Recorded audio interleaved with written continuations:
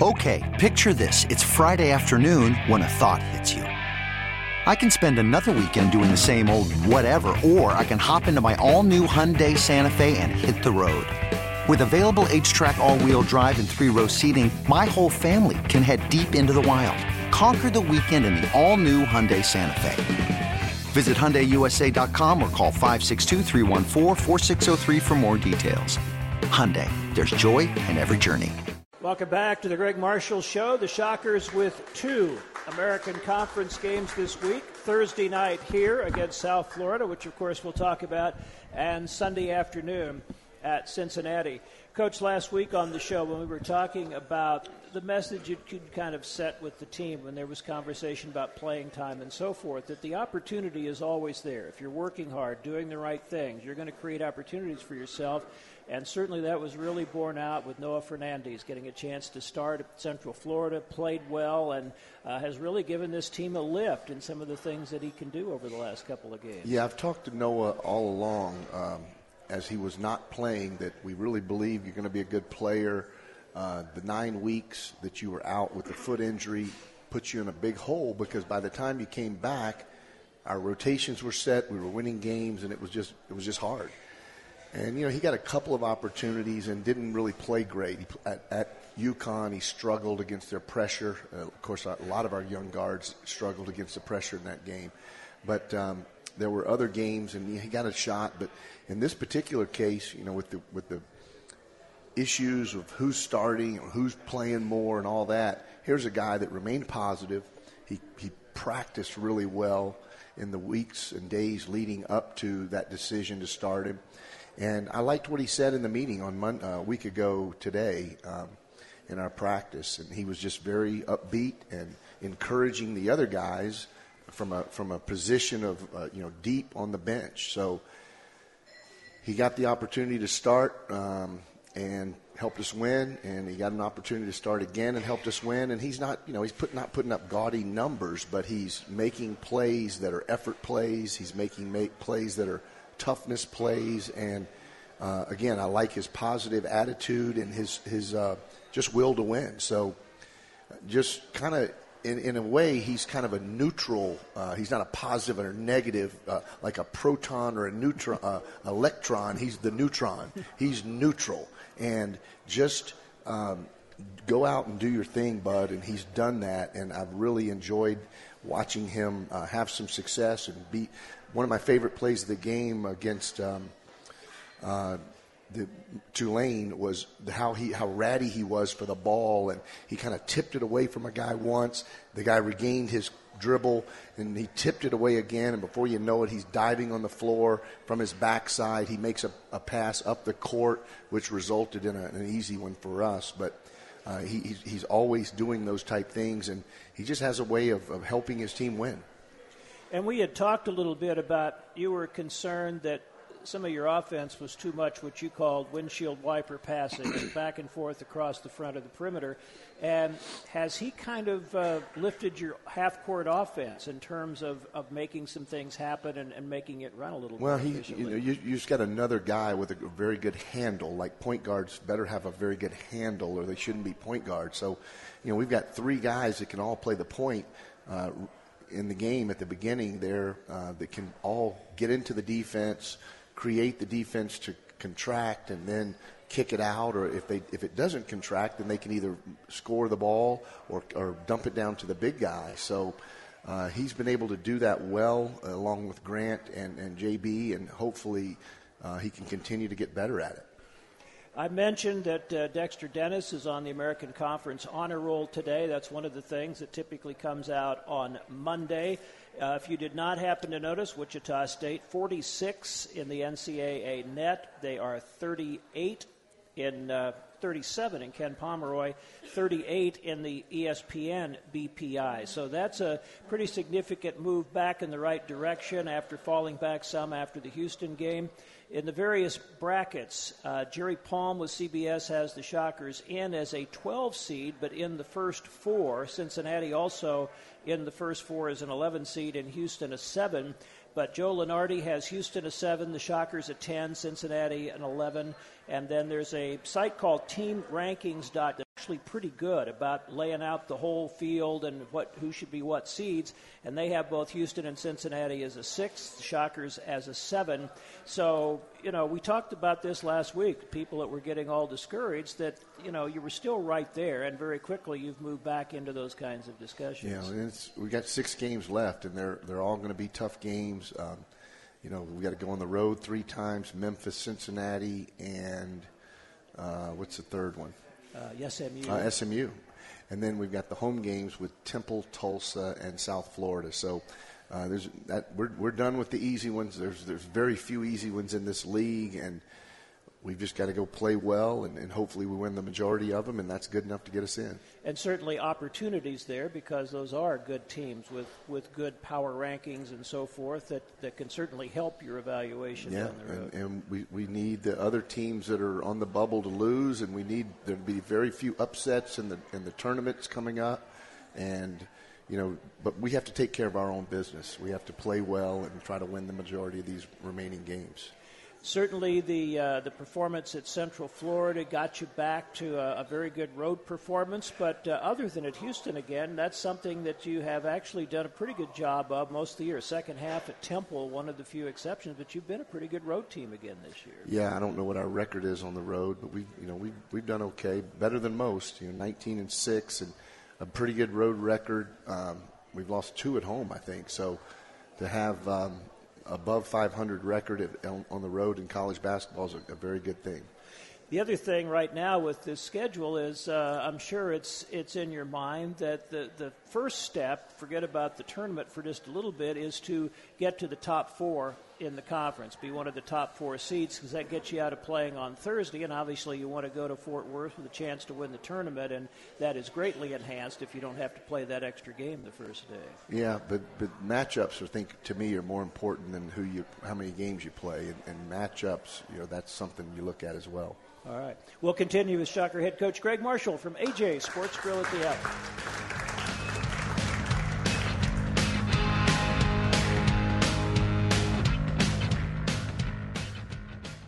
Welcome back to the Greg Marshall Show. The Shockers heading into a 2-game week with a record of 19-6 overall, 7-5 in the American Athletic Conference. Something that hasn't been discussed much yet, but I think is certainly worth mentioning. Tyson Etienne's 6 3-point field goals yesterday give him 53 for the season. That is the 5th most already by a freshman in a single season in Shocker history. He's 1 shy of Dexter Dennis's total for last year, 4 short of Randy Burns, 6 short of Chad Elston. The record is 72 by Landry Shamet, so he's got a ways to go to get to that. But also has the 8th best at the moment 3-point percentage in a season for a freshman, 7th most steals, and Grant Sherfield is now in the top 10 in both assists by a freshman and assists per game by a freshman. And again, what I think is really significant about that, you're 25 games in. That's pretty high on those charts because the guys ahead of them all played 30 or more games in a full season. You got a ways to go yet. Yes, hopefully they've got a chance to get themselves firmly in the freshman record book. And certainly some of it's opportunity. Obviously, they have played. Well, Fred VanVleet, for instance, didn't play as much as a freshman as these guys are, at least early in the season. But certainly they have also come in and showed some unusual maturity in a lot of ways for freshmen. Yeah, we can't have Fred having all the records, so we had to hold him. We had to hold him back early on in his career. That was by design. No, I think these guys are obviously very talented, and Tyson really shoots the ball well. Grant's becoming more aggressive, pushing it in transition, and now you got Noah. We said all along we had 3 freshman guards that could really play, and then I think that's being borne out now. Something else I certainly wanted to mention, and you talked a little bit about it last week, but Jamie has continued to really step forward as a leader. And while he's a senior, it's only his 2nd year in the program. But he has really taken it upon himself to fill that role and to say meaningful things to his teammates as well as leading by example. He really cares. He wants to go to the NCAA tournament. He wants to have a successful 2-year career. He wanted to be a part of it for 3 years. He wanted to redshirt this year. But we obviously needed him, and he's had a really good year. He wants to go out on top, and there were certainly some things that needed to be said, and he spearheaded that discussion last Monday. And one of the things that's very noticeable in these last couple of games that maybe had diminished a little bit is just the activity and the reaction on the bench. And in his case, I noted one particular point yesterday where Poor Bear was in the game, and there was a timeout, and he was immediately up and talking to Poor Bear about his positioning within the zone and some of those kinds of things, and really trying to help in any way he could. Yeah, he's a great teammate, and he cares about others, and he didn't play great himself yesterday, but he's had a heck of a year for us, and we certainly need him to continue to play the way he's been playing. And you mentioned also in our pregame discussion yesterday that while he didn't have the big numbers at Central Florida, when you went back and looked at the video, he really stood out in his protecting the rim and being a defensive stopper. I think he had 3 blocks in the Central Florida game, and he just does a really good job of helping those guards on the ball screens and being a big deterrent at the rim. And he's every game he himself stops 5, rush down the court. They really gaff the defense, and he's been tremendous in protecting the rim and also defensive rebounding. He's been really big. And will stand in and take charges, and that's something Mo has done a good job of. Mo's committed a few too many fouls that were unnecessary, but both are willing to stand in and take the charge. Yeah. Mo's a charge taker, where Jamie's more of a shot blocker, and then Asbjorn's just kind of big. He just kind of gets in there, puts his body on him, and trying to get Asbjorn to use 2 hands. He catches the ball and pursues the ball. That's a big thing for him. Is a lot of times he just goes with one hand and try to bat the ball like he's playing volleyball or something like that. So, but I thought he was really good in both games as well in his minutes. We've talked a lot about your making shots in these last couple of games. The offense is flowing better. Where are you on where this team is defensively and the improvement that's been made and still needs to be made? Yeah, the metrics say that we're really good. I don't know. There's obviously times where I think we could defend better and be more tough at the point of attack, keeping the ball in front. I hate when we give up easy baskets in transition. We do that a little bit too much. That was our bugaboo against Cincinnati. But, again, the numbers bear out that we're a really good defensive team for the most part, and I still think there's room for improvement. So we've got to continue to lock down every time and get matched up, get a helmet on a helmet, and communicate great and just play as hard as you possibly can. It's actually kind of impressive that your field goal percentage defense, your field goal percentage against is as good as it is when, as you say, there's certainly been some games where you gave up a few more easy ones than you would have liked, and still the net result is a shooting percentage by your opponents that's under 40%. Yeah, that's usually pretty good. If you can get to 38-something, that's really, really good. It's going to be one of the best in the country, and it's something that we've been good at for my whole career. We emphasize forcing tough contested jump shots and limit them to one shot. And we do that as well as anyone in our league right now. And I think probably Houston might be the best, but we're right there. I mean, we're right there every year, and this year's no exception. You mentioned defense at the point of attack. I think that was something that maybe for the average person was a little bit overlooked when you had guys like Ron and Fred and Takale who were exceptional in doing that. And that's kind of a tough standard, but does this team have a chance to maybe be closer to that than you've been for a while? Well, again, we've got all freshmen and sophomores on the perimeter, so I think we can get there. We're not there yet. When you're comparing us to Fred, Ron, and Takale, that was an elite backcourt. I mean, that was probably a backcourt for the ages from the Missouri Valley standpoint and Wichita State standpoint. But we're not anywhere close to that. But we're pretty good, and we have a chance to get better as these kids get tougher and stronger and just a little bit meaner when the game's on the line. All right, Coach. We'll continue with Shocker head coach Greg Marshall on our discussion of Shocker basketball on Monday night for Major.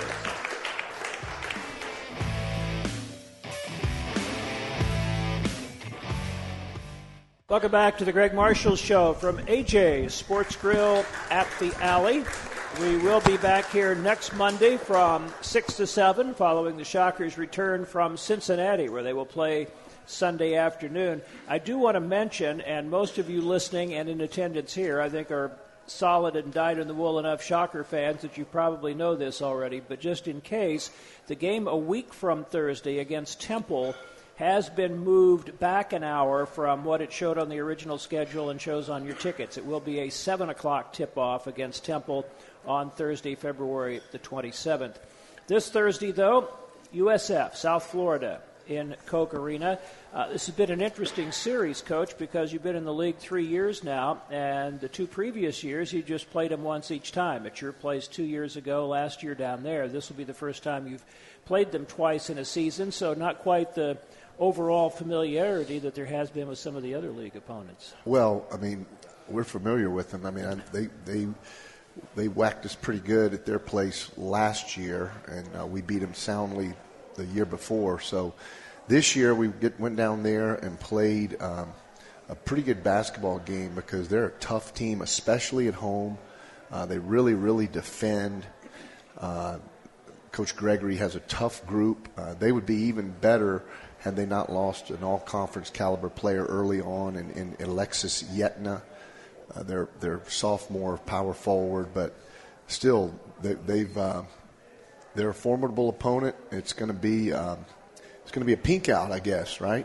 Yeah, I wanted to ask you about the pink thing, wearing pink, and the emphasis on pink has been a common thing in women's sports for a number of years, women's basketball, volleyball in particular. But your guys are going to wear pink on Thursday. The men's basketball getting involved and tying into the breast cancer awareness campaign. Yeah, you know, the breast cancer people always want us to do stuff, and the American Cancer Society and Coaches for Cancer. So we were talking about it this year, and it's very timely because for me personally, my mom is battling breast cancer as we speak. Our vice president at the university, Elizabeth King, has been going through some breast cancer herself. So when they asked me, it was a perfect time, and reached out to Under Armour. They were very, very gracious, and they're going to provide the uniforms for us, and then we're going to raffle off or donate or sell the game-worn uniforms that have been worn one time. And all the money, all the proceeds will then go to American Cancer Society. And that may seem like and may seem like an unusual thing. Have you seen the uniforms on? I've heard they're actually pretty good looking uniforms. No, I've seen the shoes. We're going to be pink head to toe. So I've seen the shoes, and I'm sure the uniforms will be fine. And I'll probably wear a pink shirt or a pink tie, so it'll be very bright in there that day. Talking about USF, that was a game where you got off to a really slow start shooting the ball in the first half down there, but defended and rebounded well enough that you were in the lead, and then Dex started hitting some shots, and then Tyson and your shooting actually shot it better from 3 in that game than you did your overall field goal percentage. Yeah, well, whatever we did was better than what we did the year before when we went down there and set basketball back a couple of decades with our performance offensively. But this group really defends. South Florida, they get after you. They have a hard time scoring also, so it's just a grind-out affair in the first half, but we made enough plays in transition and got enough stops and got a big win.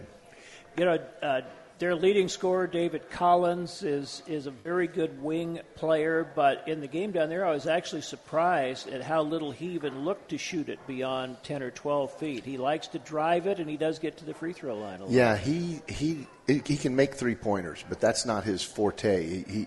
He likes to score it. He likes to drive it. He likes to get fouled.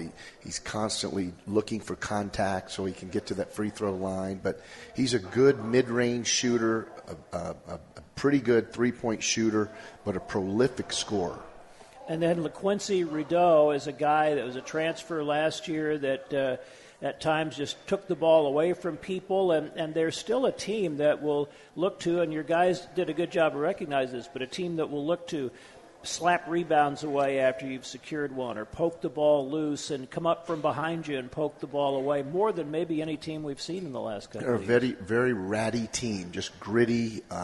Rideau in particular loves to steal the basketball. I mean, he'll leave his man who might be in the corner and try to steal a pass to a guy that's 15 feet away. So they're constantly trying to turn you over. And I thought our young guards in particular did a great job of sniffing that out multiple times and not turning just a simple play into an atomic bomb going the other way when we were down in Tampa. So we'll have to do that again and hopefully make some shots, as you mentioned, and then continue to defend and rebound like we did at their place. Yeah, we talked about in the Central Florida game, they had actually gone to almost a 5-guard lineup in the late stages of the game here. And then Colin Smith, their 6'11 player, stayed out of foul trouble in the game down there. So it was him and 4 perimeter players. And then Tulane, a smaller team that played a little bit that way. Is USF, they've got Durr, a 7-footer, a little more of a traditional lineup than you faced for a couple of games. Yeah, and they've got Durr and they've got the kid from Croatia, I think. I don't know where he's from, but you know who I'm talking about. He's playing very well. So those two guys, they usually have a traditional 5 in, but then their 4, Brown, is more like a 3-man. He's a perimeter shooter. And a team that certainly has still plenty to play for. Everybody in that second half of the league fighting for position in the conference tournament. It doesn't seem like anybody. You mentioned how hard Tulane played and how they fought and stayed with it right to the end, and certainly we're seeing that from everybody you face in the conference. Yeah, it's just the dog days of college basketball. We're in mid-February now, and March is right around the corner, and guys are just jockeying for position and hopefully getting an opportunity to win some games, whatever tournament they're trying to make at this point, and then put themselves in a position where everybody has a chance in that conference tournament to get that bid, regardless of what your regular season looked like. All right, we will come back with Shocker head coach Greg Marshall from AJ's Sports Grill at the Alley.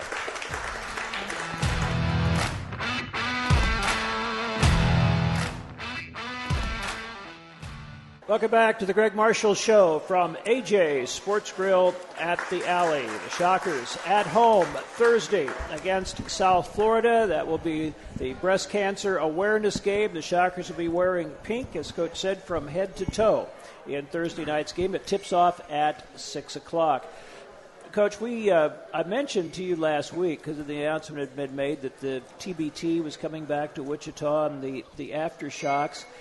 Kind of an interesting concept that's evolved in that tournament, the Elam ending, where they go into the fourth quarter and they preset at some point a certain dead ball, a number of points now that will be added to the leading team's total, and that's what you play to. And the NBA All-Star Game did that this weekend. I just wondered, having seen that a little bit last year, you have any thoughts on that concept of play? No, not really. And it's, I didn't watch 1 second of the All-Star Game. And the one thing, and that would be nice, I guess, is it stops the parade to the free throw line. Because maybe that's good. I kind of like that. Honestly, I didn't really. I don't know. I don't know much about the Elam ending. All right. So, Shockers this week. The game here at home against South Florida, then at Cincinnati. You have played now Central Florida twice. You saw Tulane for the first time, but now starting to play people for a second time. Is it easier from some standpoint when you're preparing for a team that you've already faced, now that you've seen them face-to-face, to maybe have some better ideas of how you want to attack them, how you want to defend them, little wrinkles you want to make, but at the same time more difficult because they can now do the same thing with you? Oh, absolutely. As far as knowing their personnel and kind of what they're about, that's much easier from helping the players understand who they're going to be going against. But now it becomes a matter of, just like halftime, you've got to make adjustments. This is what worked against them. They're going to probably try to take this away. Then you're going to have to adjust again. So, and that's what it becomes the second time around is the staffs that can continue to do what they did well the first time and make adjustments for things that aren't quite there like they might have been in the first time. And I might mention, I think we maybe discussed this, but you have your assistant coaches assigned to scout opponents, and in your conference, the ones that have, if they had Central Florida the first time, they've got them again because that familiarity helps them prepare a scouting report as well. Right. And it makes sense. If you're going to scout them the first time, you wouldn't switch over to another coach the second time. So the coaches have familiarity even more so than the players, which is necessary because then you've got to relay that to the players. And is that the thing about conference play that's also doubly difficult, and maybe especially on the road? The fact that now people are concentrating more on you because they know they're going to play you twice. They look at more video on you than maybe they would have on a non-conference opponent earlier. Absolutely. There's less surprises. You're not as able to get maybe some pet plays that you've gotten in the non-conference, and then sometimes you play not only twice, but you play them a third time in the conference tournament. So at that point, it's just, it's kind of a rock fight. Cincinnati this weekend, obviously that's one you would like to get back. That was a heartbreaker, no other way to describe it. But Jaron Cumberland certainly is one of the most difficult players to defend in the entire conference. Yeah, and he seems to play. We bring out the best in Jaron Cumberland. So we need to hopefully get the law of averages working in our favor when we go to Cincinnati. But that'll be a very difficult game. I mean, they're obviously have great fan support just like we do, and they'll be battling to try to get in that NCAA tournament just like us, so the game will mean just as much. You said something just a moment ago about helping your players as far as individuals, and people may not know when you break down video and so forth, you have individual plays on each opponent and what they do and what are their strengths and weaknesses, but how much does it help your players to have actually faced them? Because you can see video, but you can't necessarily simulate in practice, so the scout team or whatever, what that player is like. Well, what it really helps is when we play them the first time and they do things to us that we don't necessarily like, being able to bring that clip up to the team the next time, and so they can see that, hey, not only does he drive right, but here he's driving right past you. So you're going to have to be in a better stance and understand, even if we told you that, they can still strike you. Or this guy comes off screens looking to shoot. So now we have video evidence of our guys actually in the video.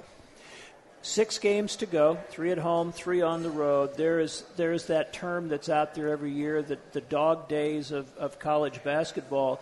Are you getting to the point in the season where maybe you're a little bit getting past the dog days, that you can see the end in sight now, and hopefully your guys start to get kind of a fresh outlook on it? Well, I think the players, I think one of them mentioned, it might have been Jaime, talking about how many games we had left, and we only have 3 more home games, and so they see it and they feel it.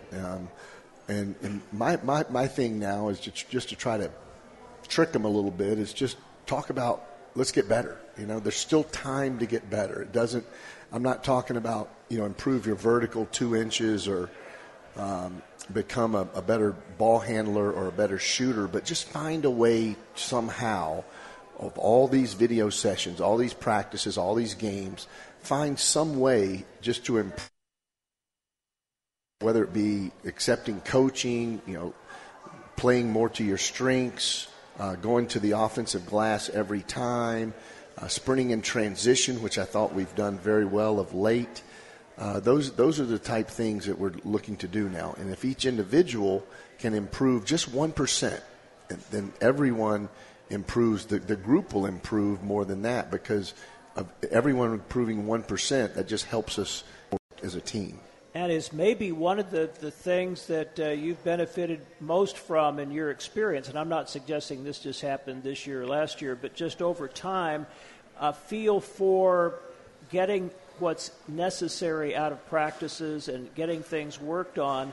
But by the time you get to this point in the year, you get to the point where they're fatigued at the end of the season. Yeah, you've got to get your work done, and you don't want to have 2.5 hour marathon practices either.